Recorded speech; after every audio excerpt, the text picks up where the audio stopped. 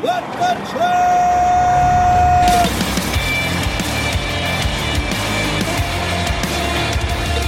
You are listening to What the Truck.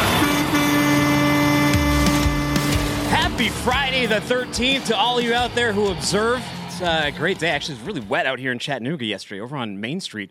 We had a wall collapse on us. By the way, beautiful mountains behind me, but the What the Truck logo would look better if we could throw that one up.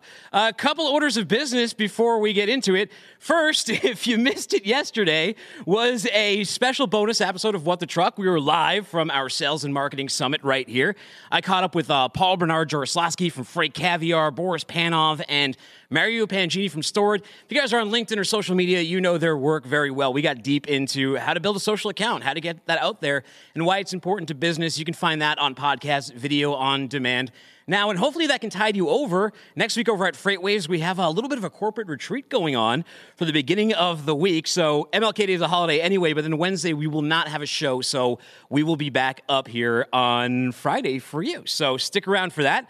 On today's show, we got some great stuff. I get to do some follow-up. I'm going to talk to the guy over at Torque, my buddy over there. I see him in the green room. I'll bring him up in just a minute. He's our CSO. They were lovely hosts out in Albuquerque. I got to see what is going on in the AV space in trucking, and I really like the realistic approach they had to the space. We're also going to talk to Pam Simon. Manifest is coming up. FreightTech conference season is kicking off. You've probably seen everyone sharing their little cards out there. I'll be there. I'm doing a speaker out there at that event. So I'll be there the 31st and the 1st. If you're going to be there, let me know. I'd love to at least say hi, see what we can talk about, see what we can do. We're also going to be getting into e-procurement, and Tom Curie will be by, too, to talk about how to survive at conferences and also how to deliver the bad news. Tough market right now. You might have to deliver some bad news. Let's see what Tommy has to say. Let's tip the band, though, and we'll get all into this. Did you know that AIT publishes a global transportation market report every month? So if your business needs information about air and ocean trends, carrier updates, economic forecasts, North American trucking, and customs clearance news, you can get all that and more in an easy digest overview. Best of all, it's free to download. The next edition came out already on December 7th, so go over to AITworldwide.com and read up on it. But right now, I'm joined by Andrew Culhane. He is the CSO over at Torque. And man, I got to say, thanks for taking me out to Albuquerque. I had never been there before, and I thought the place was pretty magical. No, great to have you out here, and great to be talking again. Yeah, good seeing you. You know, I went out there. I actually have a picture to prove it. I was out there with their great drivers. They threw me in one of these Torque trucks. Christian, you got that picture right now? You can show us? Over at Torque. Yeah, there we go. What were those guys' names? So one on the right is Paul. I'm not sure who you got on the left there. We have a big crew out there and constantly growing, and the drivers and safety conductors are such a critical part of that operation. So really happy that that's who you chose to get the picture with. Well, the thing, too, that you'll notice especially when I went over to you, and you guys can drop the picture now, when I went over to there was the amount of focus that you had on safety for the team, right? I mean, everything there this is critical. This has to be safe. This is a product that you want to be viable and give to the public, and there's so much concern. But I think one of the things that maybe put me a little bit at ease was how serious your team took it, even if maybe it's a little bit annoying at times, but, that's the way you got to be, right? Absolutely. Look, I think if you look at our safety organization, whether it's our fleet operations side, whether it's our engineering side, and throughout the organization here at Torque, safety has always been top of mind. And so while you may say annoying, we think of it as absolutely necessary and critical, right? It is a privilege to operate these vehicles on public roads. It is a privilege to work with great brands like Freightliner, like some of our pilot partners like Schneider that you may have seen out there. And we don't take that privilege lightly. And so when we think about operations, whether it's testing or product development, safety is always going to be that first kind of cornerstone of how we develop. So let's start at my impression, because I had a ride in the truck, and I think we might have some B-roll too, so people can see this truck in action. But you sit in, and it's interesting because you're in this truck, and there's if you've never been in an autonomous vehicle, there's always like, okay, how's this gonna go? But you guys had two drivers in there. There's all these different cameras. There's like the Predator Vision sensor. You can kind of see it there if we can get that moving. And you can see it, visualize the road. But if you didn't know all of that stuff was there, if you just had your eyes closed, you would not. The only notice I would have, and Grayson was on this show at the beginning of the week, was like the truck is maybe a little bit overly polite. Yeah, absolutely. Right. Is the way we always say it is we want that truck to drive like the best CDL driver on their best day, after their best night of sleep and best cup of coffee. And that includes being patient and courteous and looking and seeing further ahead. And those are all critical elements to ultimately bringing that safe, self-driving truck to market. And you see the tech and you go, oh man, this really is a truck. This really is driving itself. But there's also there's two safety drivers here. There's a long road to go ahead. Where is the state of AV right now for people who are considering this as an option? How should they be viewing this space right now? Yeah, so from our perspective, we have our view and our roadmap. Obviously, the way I would tell people to look at this industry is we're all figuring out right now, what are those last long poles in the tent to make this possible? And when I say make possible, I don't just mean give the next cool demo. And I'm glad you had a great demo experience, but that really is just one step in the journey to getting these trucks on the road in a scalable, consumable format. And so, we are at that point, and I'd say us and all of the other leaders in this industry are really at that point of figuring out what are those last long poles? What is it going to take to actually take that driver out and do it in a safe way? And we're really on that, I'll say, long march. Actually hit a unique personal milestone. I just hit 15 years at Torque, and so 15 years in this industry, and realizing that, there is no quick take the driver out. There is no quick version of safety, and that safety starts all the way down at the chassis, all the way up through the sensors, the software, the system integration, mission control. All of those things come together to really bring that element of safety and being able to release a product in this market.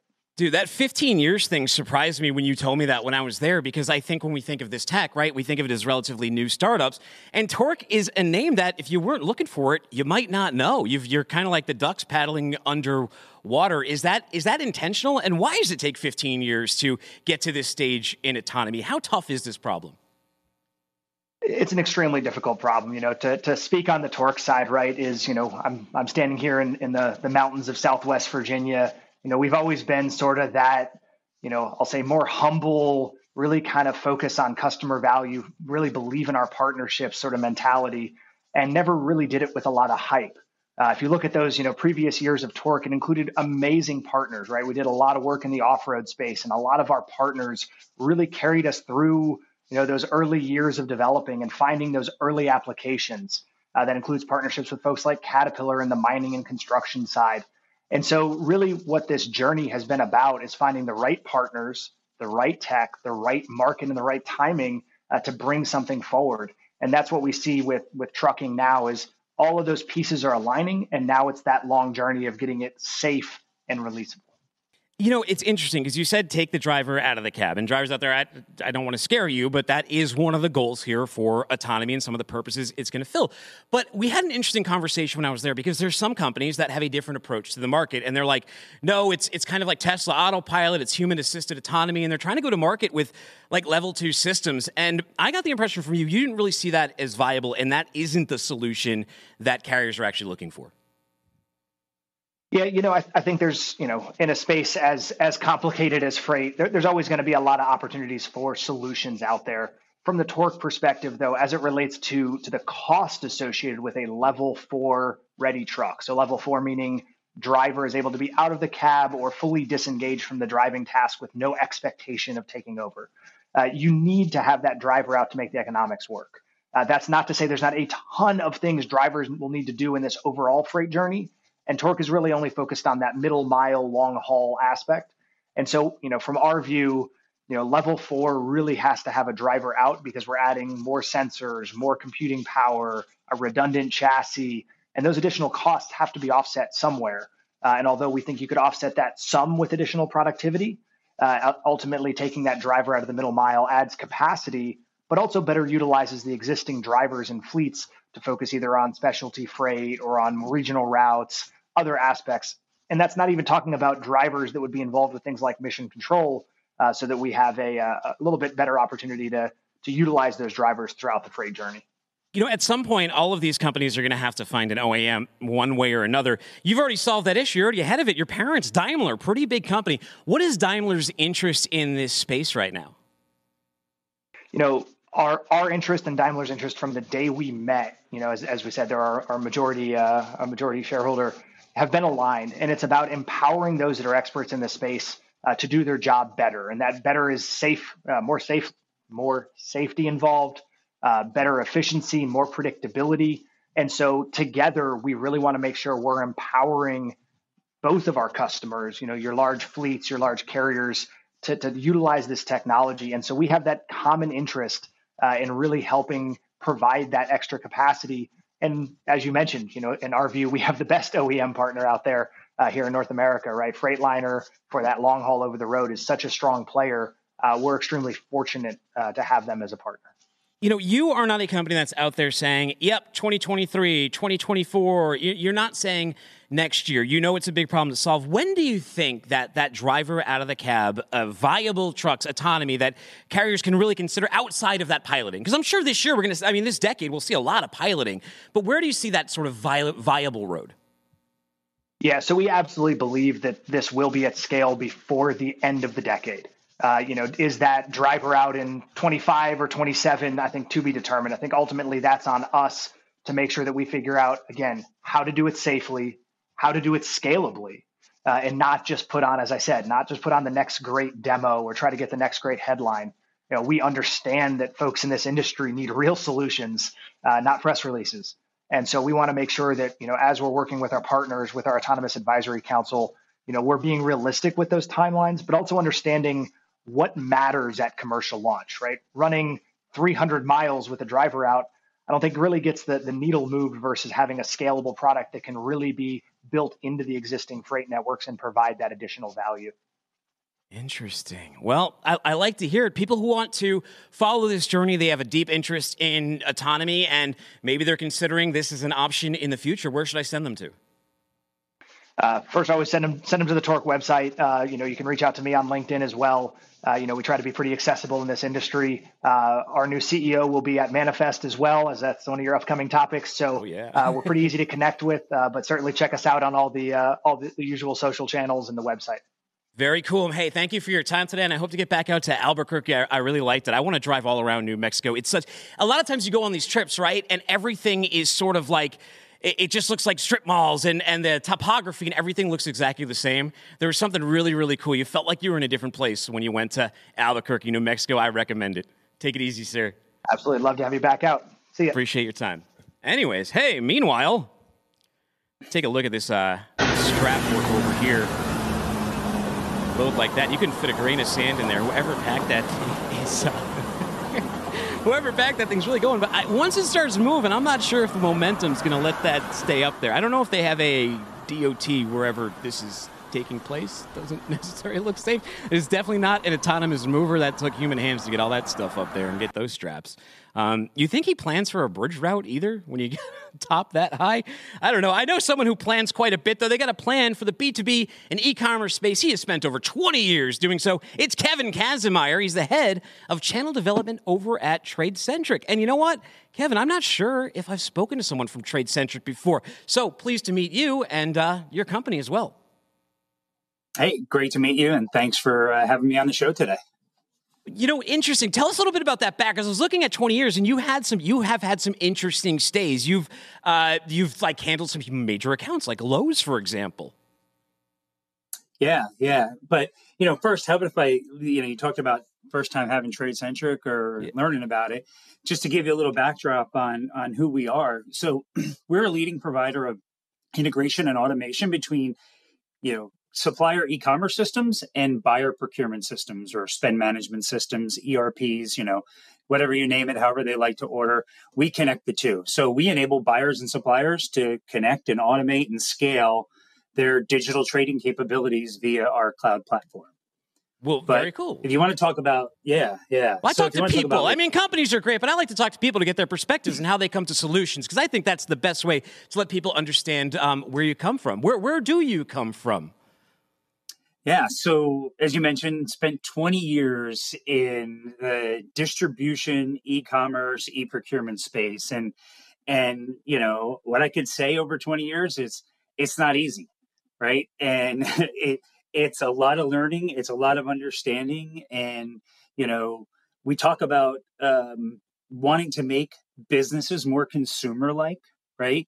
And how easy it is to just walk up and buy from any consumer website. Well, businesses are more nuanced. They have different financial practices that they follow, and you just can't take out your credit card and call it a day, right? And so instead, you have to start looking at the different systems and technologies and the way they capture information and requirements from a customer side to be able to find ways that you can serve your customer through integrating your systems into their systems. That's cool. But what are some of the biggest problems what are the problems that your customers actually face? And what is rankling people right now in e-procurement and e-commerce? What's the issue? Well, so great question. And I know on one of your previous podcasts, you don't like this word, so I won't use the D word, but basically there's been challenges in the supply chain, right? And many buyers out there have to diversify, and they're trying to determine, are my supplies going to come? When are they going to come? How are they going to come? And, as much information as possible. And it isn't even on a shelf somewhere. So buyers are looking to have all this information at their fingertips. Their procurement systems allow them the opportunity to do that. On the flip side, the suppliers' back-end systems have never been fully capable to support that because they didn't have that outbound integration capabilities. And kind of that's what we bring into the process here is we allow those suppliers to start making their supply chain visible, making their inventory visible, bringing things up front and surfacing them to the buyer at the time of purchase so that they can make an intelligent purchase, or better yet, after they make the purchase, find out when it's going to be delivered. Because, I could be operating in one department in a location, but somebody else is managing the dock. Yeah. And, we may not communicate, but if we're connected on the same system and my supplier is providing me advanced ship notifications and delivery details, then that dock can know when to expect that delivery and they know exactly when it's going to be coming. So again, that's some of those information, the documents that we help enable and we help support from the buyer side. So, a lot of shippers got lashed with the bullwhip last year, scourged across the back, bloody and broken with too much inventory. Your phone must have been ringing off the hook. Yeah, I tell you, it's interesting because everybody used to take the approach of I could just throw people at it and, I can talk to my customer. They're fine. And when you have to make that face-to-face conversation or you have to have that phone conversation and you're saying to them, I'm not sure I have that product, or, hey, I'm not sure where the truck is. It becomes more difficult. But now, if you could tell your customer, hey, at any time you could see, so you can plan ahead, that you have an upcoming big event that you're attending and you need to make sure that you have the supplies on hand. Well, why not tap into my system today to see if I have the inventory available? Go ahead and plan for that and place that order today, right? So now you're avoiding a lot of those difficult conversations that you maybe have had or were having in the past, right? Well, I mean, look, there's so much news about layoffs happening right now, and you'll see in earnings reports and in these layoffs reports, everyone talking about bringing in automation. We're cutting 20% because we're bringing in automation. How vital is automation becoming in e-commerce and e-procurement? And I got to imagine it's going to accelerate very fast in 2023. It's an unfortunate part of like a downturn in the economy is that everybody's always looking to outsource and looking to bring in ways to automate and find ways to reduce. And the good part is automation allows you to do that and allows you to, save a lot of the time and effort around order entry, around reconciliation, around matching, a lot of the menial tasks that you would have to throw many bodies at. And now you take those bodies and you reallocate them to more productive tasks, right? So now instead of saying, where do I have to cut? Now you end up saying, where do I kind of reallocate? Where can I move resources around? Because I've now automated and I've driven daily tasks that were causing me a lot of time and effort, and I've now made them easy. Wow. Well, interesting. You have had 20 years of experience. I don't always get to talk to someone who's such a cornucopia of knowledge. So answer a question for me. What is the hardest lesson that you learned in B2B and e-commerce? It's not one size fits all, right? And really, it's for any suppliers out there, B2B suppliers, it's really get up and learn and understand your customer. Understand their business processes and their buying processes, because when you could start to match like for like, then you can find synergies and you find ways to have a satisfied customer. But if you try to take that one size fits all approach, you're probably going to only hit about 10% of your customer base. That was kind of impersonal, Kevin. Do you have like a personal lesson? Do you struggle you went through, man? Give me some blood here. For me, you talk about my background, 3 different major distribution companies and a retailer. And I could tell you that every day it felt like Groundhog Day. And since it's coming up in February, I kept hearing Sonny and Cher singing in the background for like the first couple of months, because it was like, didn't we just go through this already? Didn't we just, do this same thing at this company? And, that's kind of was sometimes my nightmare. Was I felt like I was living the same event every new supplier I went to, because for every new supplier, it was their first time ever doing it. I know. With so much shift and help, too, it always seems like you're just like retraining people constantly. That's why I hate the managerial aspect of jobs. Hey, Kevin, thank you so much for coming on the show today. People want to learn more about TradeCentric. They want to connect with you. Where do I send them to? Yeah, they can hit me up on LinkedIn, or definitely come to tradecentric.com. And we have a lot of great content out there to learn more about how we connect buyers and suppliers. Thanks again for having me. Thanks for coming on. I appreciate it. Take care. Thank you. Well, hey, everybody, conference season is kicking off. FreightTech is taking center stage in Viva Las Vegas. We got a little preview here to show you what's going to go down at Manifest. Roll that tape. What can you expect from Manifest 2023? Networking, unprecedented access to one-on-one meetings with the most senior global audience of logistics, transportation, and supply chain leaders and investors. Thought leadership, hear from over 250 decision makers actually responsible for the way the world moves and the innovators fueling change. Technology, an innovation alley showcasing everything from autonomous trucks to robotics to drones. And it wouldn't be Vegas without a little fun. The future of logistics is here. January 31st through February 2nd, only at Caesars Forum.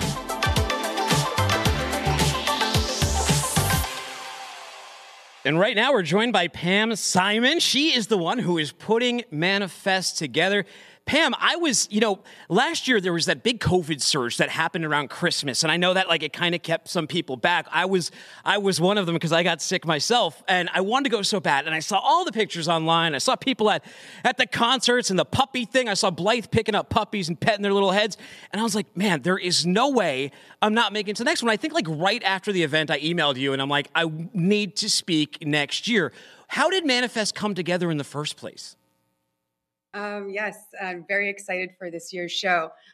So Manifest was actually the Future of Logistics show I had started in 2019 in 2017, and Connective acquired the series in 2019. So what was Future of Logistics Tech has now grown to Manifest, which is a much larger scale. And we're the only industry event that's covering the entire scope of supply chain. So from maritime through last mile and within the 4 walls, focused on the technology and innovation that's shaping and disrupting our industry. We may do that too, Pam, at F3 or some of our shows around here, but I think you guys do a great job. And I think when you started your direction on these look of things, I think we're sort of like, there's a little bit of kinship here. I think we both were seeing the same things in the market, in that logistics conferences were boring as hell. They were dry as hell. Everything was just overhead and fluorescent lighting, and everyone looked terrible, and it was stale Danishes, and it was crappy coffee, and it was nobody interesting, and it was always the same people, and it was no new tech, and it felt so dead. And I remember going to a few of those in my 20s, and I was like, this needs to change. Then the freight waves of the world came around, and you guys came around. Is that what you were seeing too? You're like, let's make a mainstream conference. Why don't we make this cool?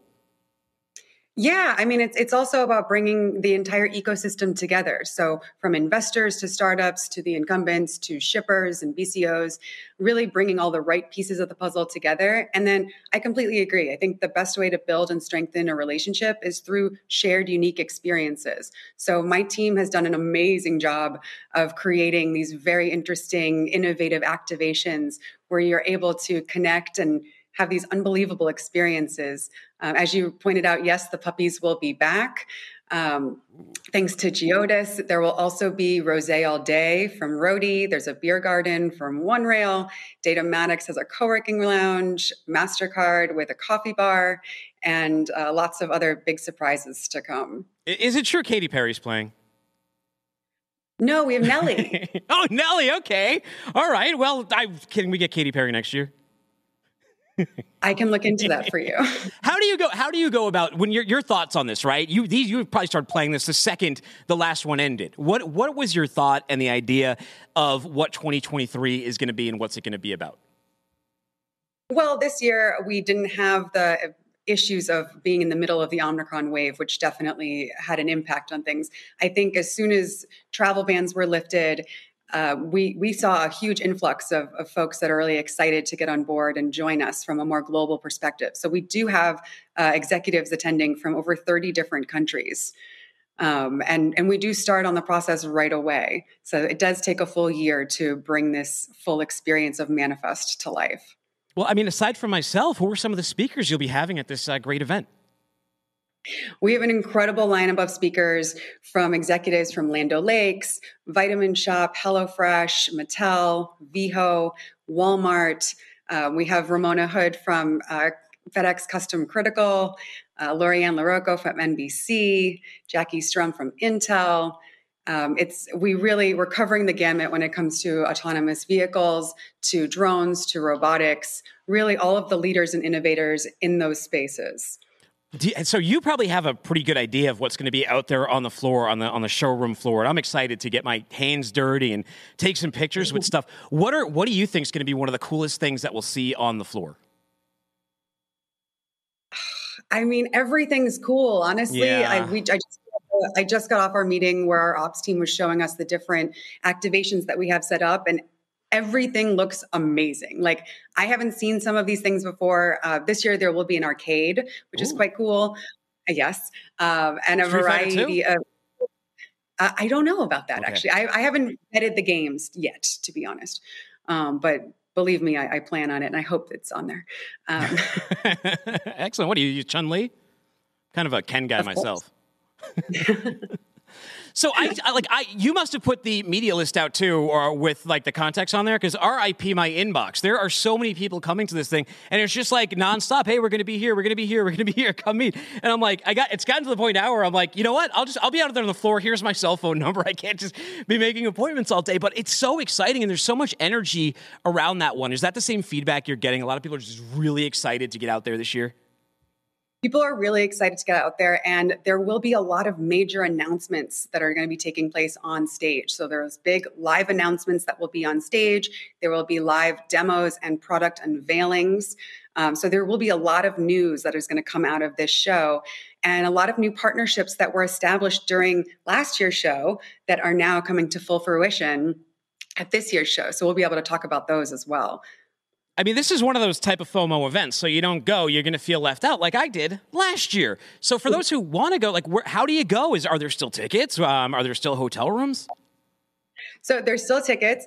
Please go to our website, go follow us on LinkedIn. And once you register, you'll be able to download our app. It's super easy to schedule meetings, connect with people, and engage for once you're at the show. So definitely download the app, get your tickets. The show is in 2.5 weeks. I would say book your hotel as soon as possible because we've been continuously selling out of rooms, so good problems to have. But please book your hotel, book your tickets, and join us January 31st to February 2nd at Caesars Forum in Las Vegas. I was going to ask you what the best thing to do over at Caesars Forum is, but then I remembered I've done plenty of these conferences on the organizational side, and you don't get to go and do anything. You're busy making sure the whole event doesn't set on fire, and you're talking to everybody. You don't really have a chance to go out there and commingle as much as you think you would like. It can be very stressful. I know exactly the seat that you're sitting on, but I can't wait to get out there. I know a lot of people want to come. If you're not coming, come. It's going to be a good time. There's so many people here this year. And one of the great things I like about the FreightTech community over sort of the old, crusty, like regular, just general freight community is you get a younger, more excited crowd who's really interested in working together to bring new ideas to fruition. And if you're on the sales side, that sounds great too, doesn't it? Because these are people who want to make things happen. It's going to be a year where people are looking for tech. They're looking towards automation. They're looking to get leaner. You're going to have a good time. Anything we didn't mention here? Any surprises? Anything we can tease our listeners with? Well, I can't share the big announcements just yet, but I will say, the first day of the show will be split into 3 symposiums. So intelligent infrastructure, maritime, and sustainability. We have ports from all across the world that we'll be bringing together to talk about what's happening on the maritime side. So definitely make sure you get in early. There's a lot of content that you won't want to miss. We also have an innovation stage where we have startups from all over the world that will be demoing and launching different products. Our women's luncheon was such a success last year that it's coming back again. DHL and Daimler Truck America are sponsoring it, and we'll have the DHL's president of packaging and MIT's women in supply chain discussing how you can bring more diversity and innovation into your company. No, Daimler's everywhere. Torque was on the show just before you. And actually, Andrew was telling me that Torque will be at the event as well. So if you want to see some of their offerings, definitely come down too. Hey, Pam, thank you so much for your time. I'll see you in Vegas in a few short weeks now. It's like, 17, 18 days. Yeah, thanks for having me. Looking forward to seeing you in person very soon. Take it easy. Take care. All right, we got to tip the band one more time here.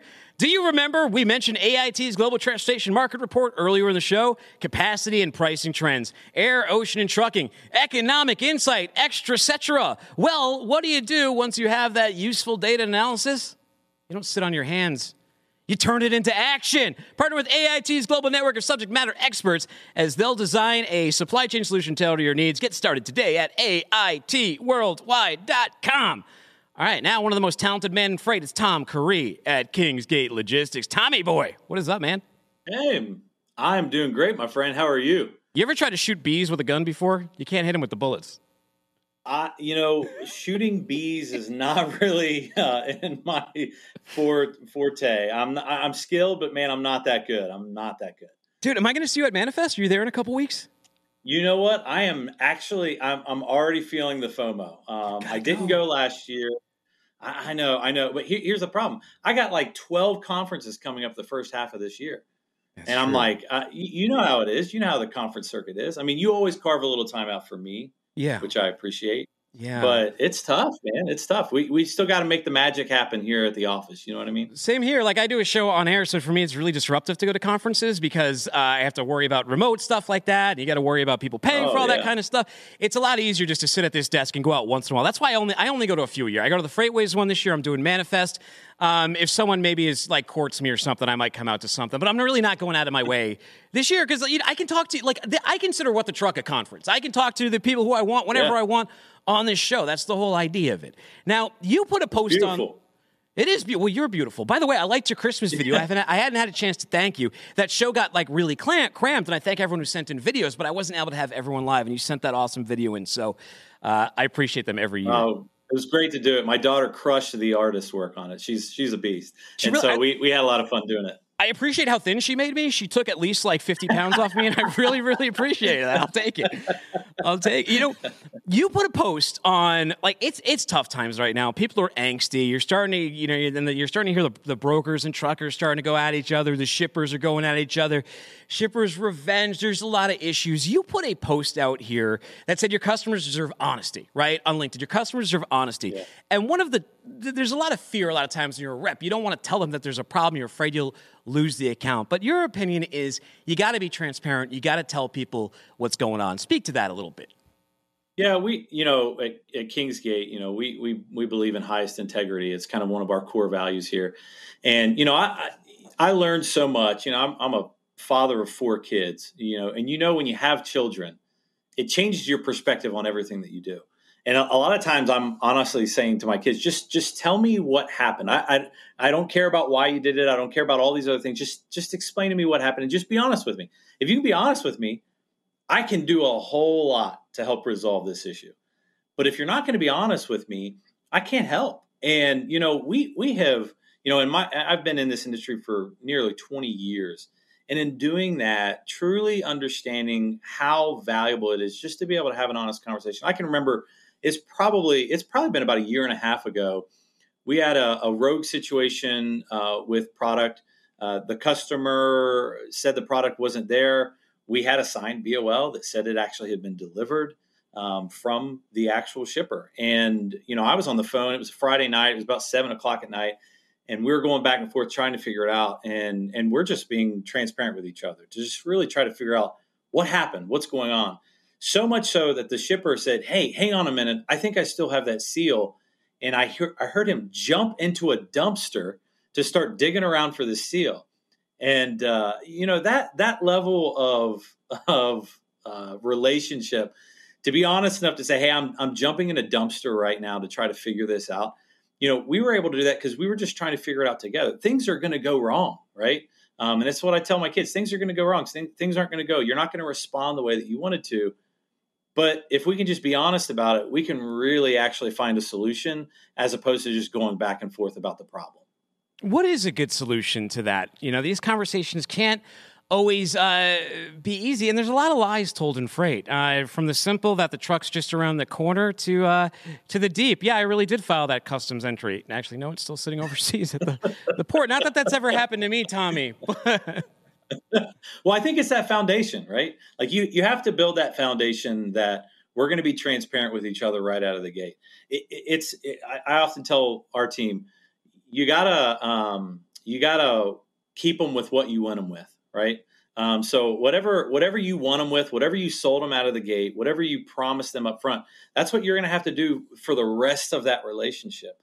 And so if you start a foundational, setting the blocks and saying, "Look, this is how we do things. I'm not always going to tell you the best things." It's like I was talking to a client yesterday, and I tell him, "Hey, 9 times out of 10, if I'm sitting across the table from you and we're talking about business, and I don't see that I can be the hero for you, I don't want to do it." Because I don't just want to be an okay partner. I want to be able to be a hero. I want to be able to really help you. And so setting that foundation up front to say, "Look, I'm going to have to call you with bad news. I'm going to have to call you with strange, obscure things that happen." But that's freight. That's what happens in freight. We understand that. We can be honest with each other about that. It doesn't mean that I did something wrong. It doesn't mean that you did something wrong. It means, okay, there's a problem, and we have to be committed to resolving it together as best as we possibly can. And sometimes that results in a claim, and it results in deductions, and it results in all those things. But I'd rather just be able to be honest up front about it and figure out something. I mean, what's the benefit of being dishonest anyway? I mean, we're talking about physical goods here that have to arrive. It's not like you're going to trick them. And it's like you lie to them, "Oh, it's showing up in an hour," and it shows up 3 days later broken, and they're going to be like, "Well, it's fine. Tom said it's okay."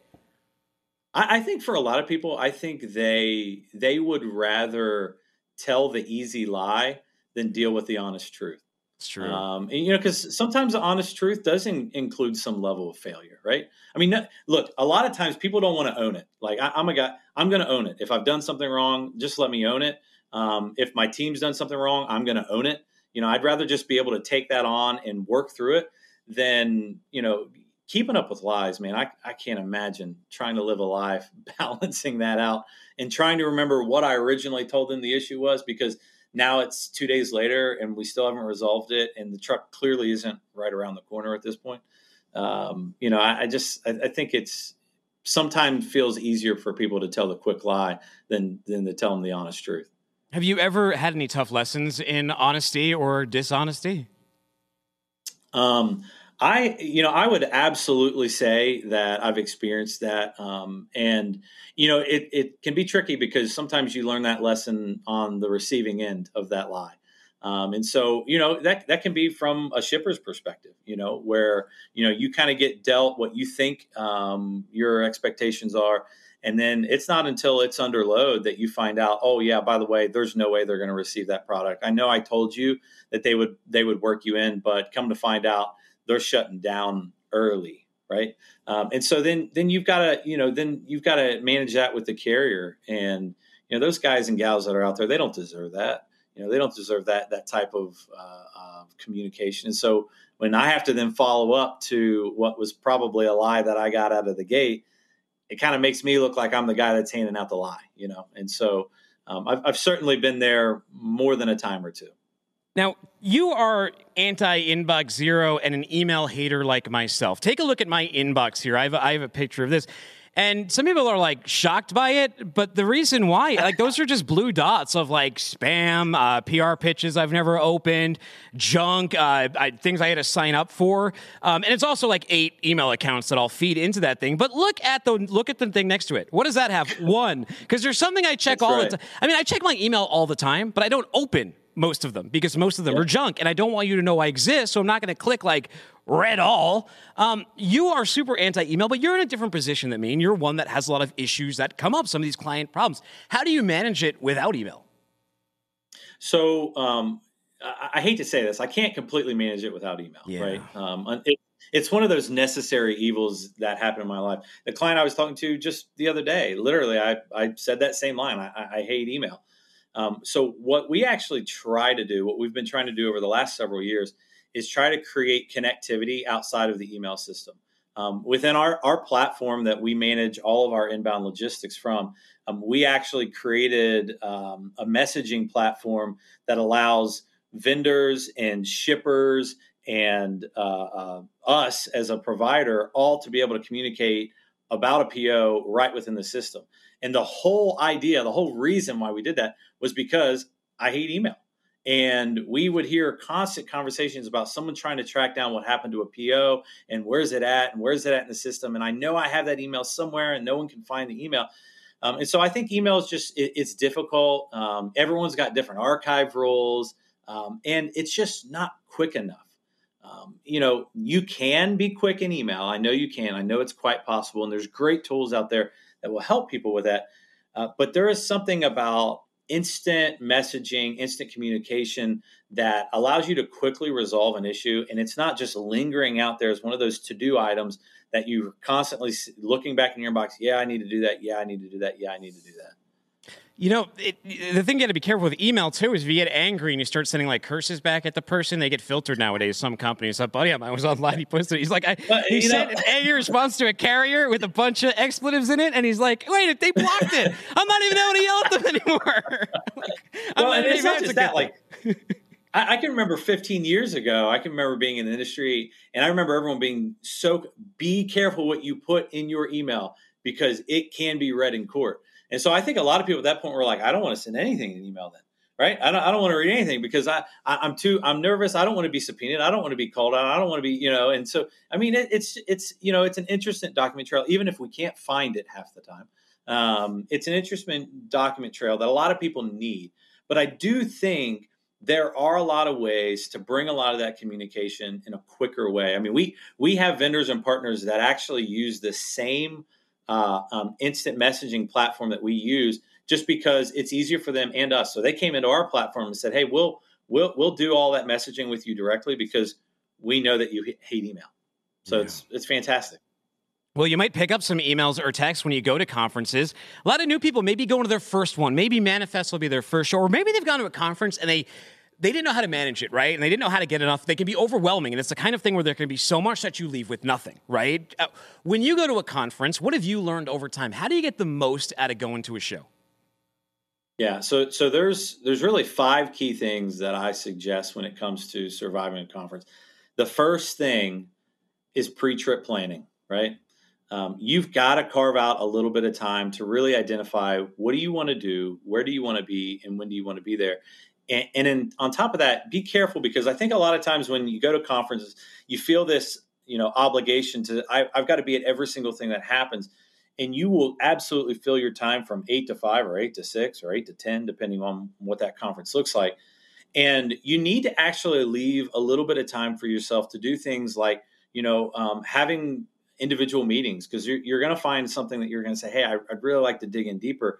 Well, you need to carve some time out for that. The other thing, you need to make sure that you've got some time for taking care of things at the office. So by spending a little time, spending a couple hours before you ever go to that conference to really kind of plan out that trip and understand what you're going to do. The other thing, second thing that I always say is be at the opening session. The opening session is so important because it really helps kickstart your entire experience, not just for you, but also for the people who are actually hosting the event. Being at that opening session, having that big moment, like it's monumental to me to be able to be a part of that and actually really help the conference get started. I mean, you've been to so many of these. You understand how important that first opening moment is at a conference, right? Everyone wants the pictures in the room and it to look great, and you want that just energy to be out there. And another good thing too is like then you don't have to, and like if you don't want, then you're not gonna go to anything else. That's just a secret because then you have like your one little talking point. Yeah, you just oh man, it was great what Peter Zahan said about like the globalization, what Manti Te'o said, or like whatever, and then you have your conference talking points that you can say to people. Yeah. Would you say don't come with too many preconceived notions?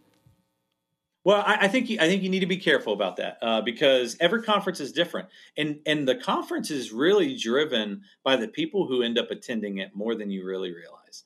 Because 9 times out of 10, when you talk to people about what was so impactful about a conference, they talk about the connections more than they talk about any one given session.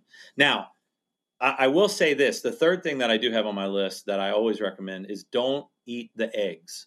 I don't know what it is about conference eggs. I always stay away from conference eggs. I think they're all powdered. You know what I mean? Yeah. And I'm a guy, look, I've got chickens at home, and so maybe I'm a little bit spoiled. I mean, I might be flexing a little bit on you with my egg supply right now. I don't know. You think you are. But be careful. You'll have the cartel show up your house. Exactly. The wolf is in the hen house now, Tommy. Well, that's why I got the dog, man. I got the dog just to help me out there. The other thing is, make sure that your time is actionable. If you're attending a conference, go with 2 or 3 things that you are planning to take away, but make sure you take some special time to look at your notes afterwards. And I usually say it's preferred to actually go back over your notes when you get back to the office with someone who did not attend the conference, because you may have wrote down an idea, and as soon as you talk to them about it, they're going to unpack it from a different perspective because they didn't hear that. And so I think make sure that you actually make your time actionable by spending a little time and then follow up, right? Did someone give you a great idea? Did someone help you out? Did someone introduce you to a new contact?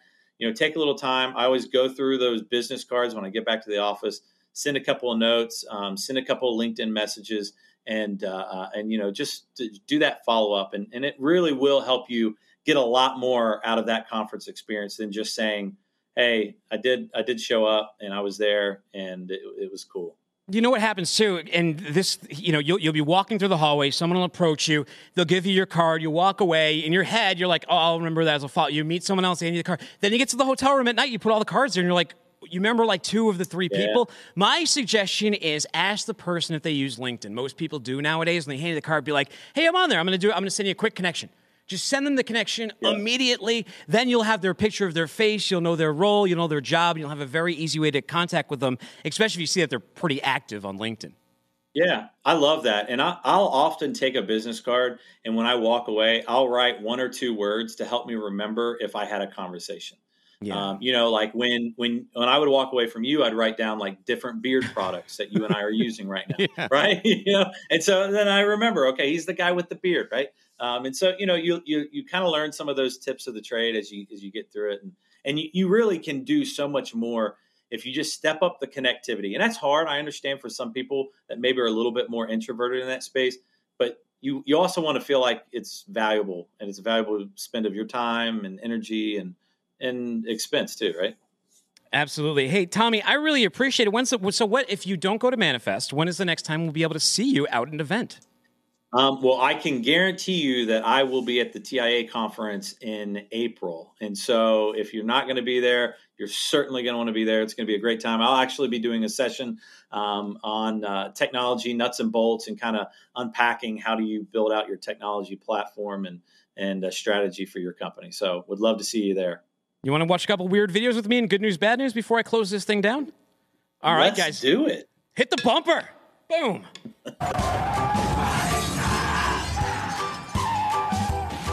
How's about news and good news? Hope they're okay. All right. In this first video here, take a look at this one. This one happened over in Coolidgedale, Tennessee. It's a truck versus a train. You guys roll that tape? Hope they got it. What's up, Christian? We got it? I can hear it in the background. Hear it. I'll describe to you what's happening in this video as they try to get this ready. Cruz Vega is a gentleman, is a truck. Do you guys have the video? Someone talk to me. Cruz Vega is now charged for this train derailment in Coolidgedale, Tennessee.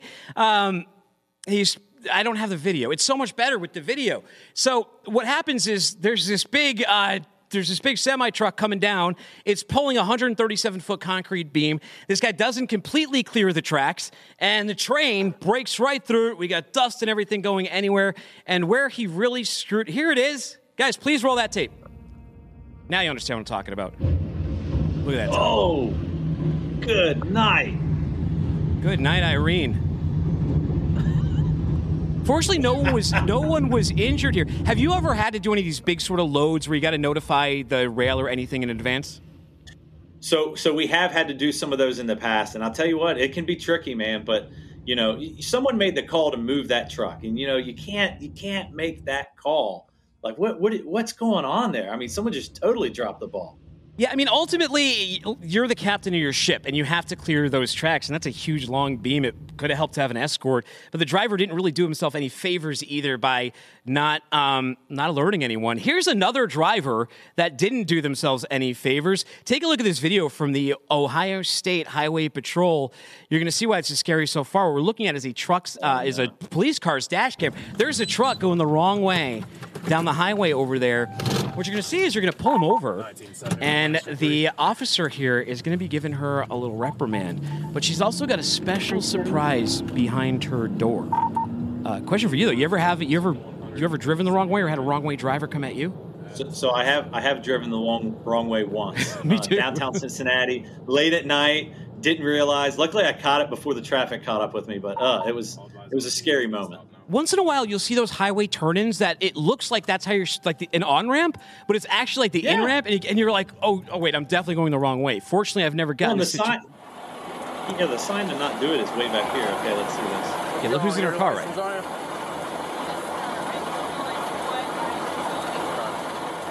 Look, she's got her dog with her, driving the wrong way. That's animal endangerment. It is animal endangerment. This cop here, he reprimands her. He's like, he sounds like he's a captain officer obvious here. He's like, driving a truck down the wrong way, you could really kill somebody.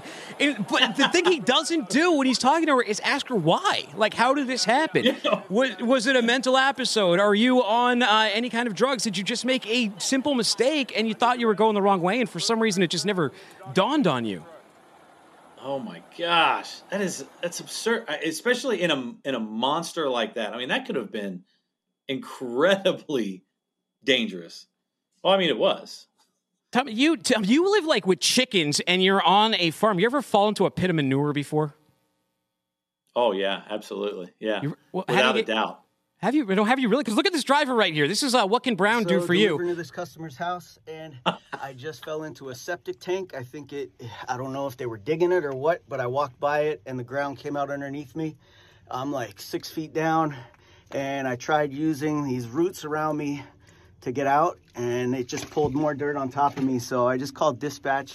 Hopefully they're going to get the cops or the fire department here, because I definitely don't want to try to climb out on my own again, because like I said, the walls are kind of caving in on me. A little bit scary. I mean, that's a nightmare, first of all. That's like delivering nightmares. But Tom, how would you suggest climbing out of a septic tank? I don't know that there are any recommendations for that one. I mean, you got it. I don't know, man. I'm not buying this one. I'm telling you, I think that guy, was like, hey, I don't want to finish my route today. Took that video. And oh, wow. All right. So, this is what, are you the kind of guy who calls your drivers all the time and thinks they're lying? No. I mean, I told you need to be honest. That's how we started this, right? Yeah, that's true. I just, And it could be that just that's one of those houses that they don't leave out like snacks and stuff at the holidays. And this guy was like, "Hey, I'm going to get them back. I'm not going to deliver anything." Could be. I don't think tip at Christmas, those people. If you fall into a septic tank and your delivery guy, should you do a regular phone call or should you do a FaceTime to really just prove it? Oh, I would definitely do a FaceTime. There's no, I mean, even if I don't typically FaceTime anyone, I'm FaceTiming everybody at that point. FaceTime in the septic tank. Well, here's a good winter tip, winter driving tip. Let's play this video real quick for the people. Got some audio on that? Maybe they don't have audio on here. Okay, I'll pretend to be the driver. So the driver's out here. He's talking about it's wintertime out in the Northeast. There's ice on the road all the time. And his solution here is when you're in a stop or nothing to take these linking chains. These shorter links aren't like full-on tire trains. He's not saying like drive down the road. He's saying get out of the lot. What do you think, Tom? You think those will hand up? You think that's a good tip for a truck? I don't think that's going to cut the mustard, man. I don't understand how a guy's driving out there and he doesn't have chains in his truck, right? Yeah. I mean, it happens that's what though. You do, right? Hey, Tommy, we're out of time over here. Thank you for sitting with me for a little bit. Go find Tom Curry on LinkedIn. See him out there on the conference scene and check out Kingsgate Logistics. Appreciate everything you do. Thank you to my production team back here. We have a skeleton crew this week, so if there are little hiccups, we're sorry about that to the audience. Our guys out there are doing the best. We'll be back and kicking ass. And next Friday, find me on Twitter, @TimothyDooner. Subscribe to the show wherever you get your podcasts and video stuff. Don't be a stranger. Take care.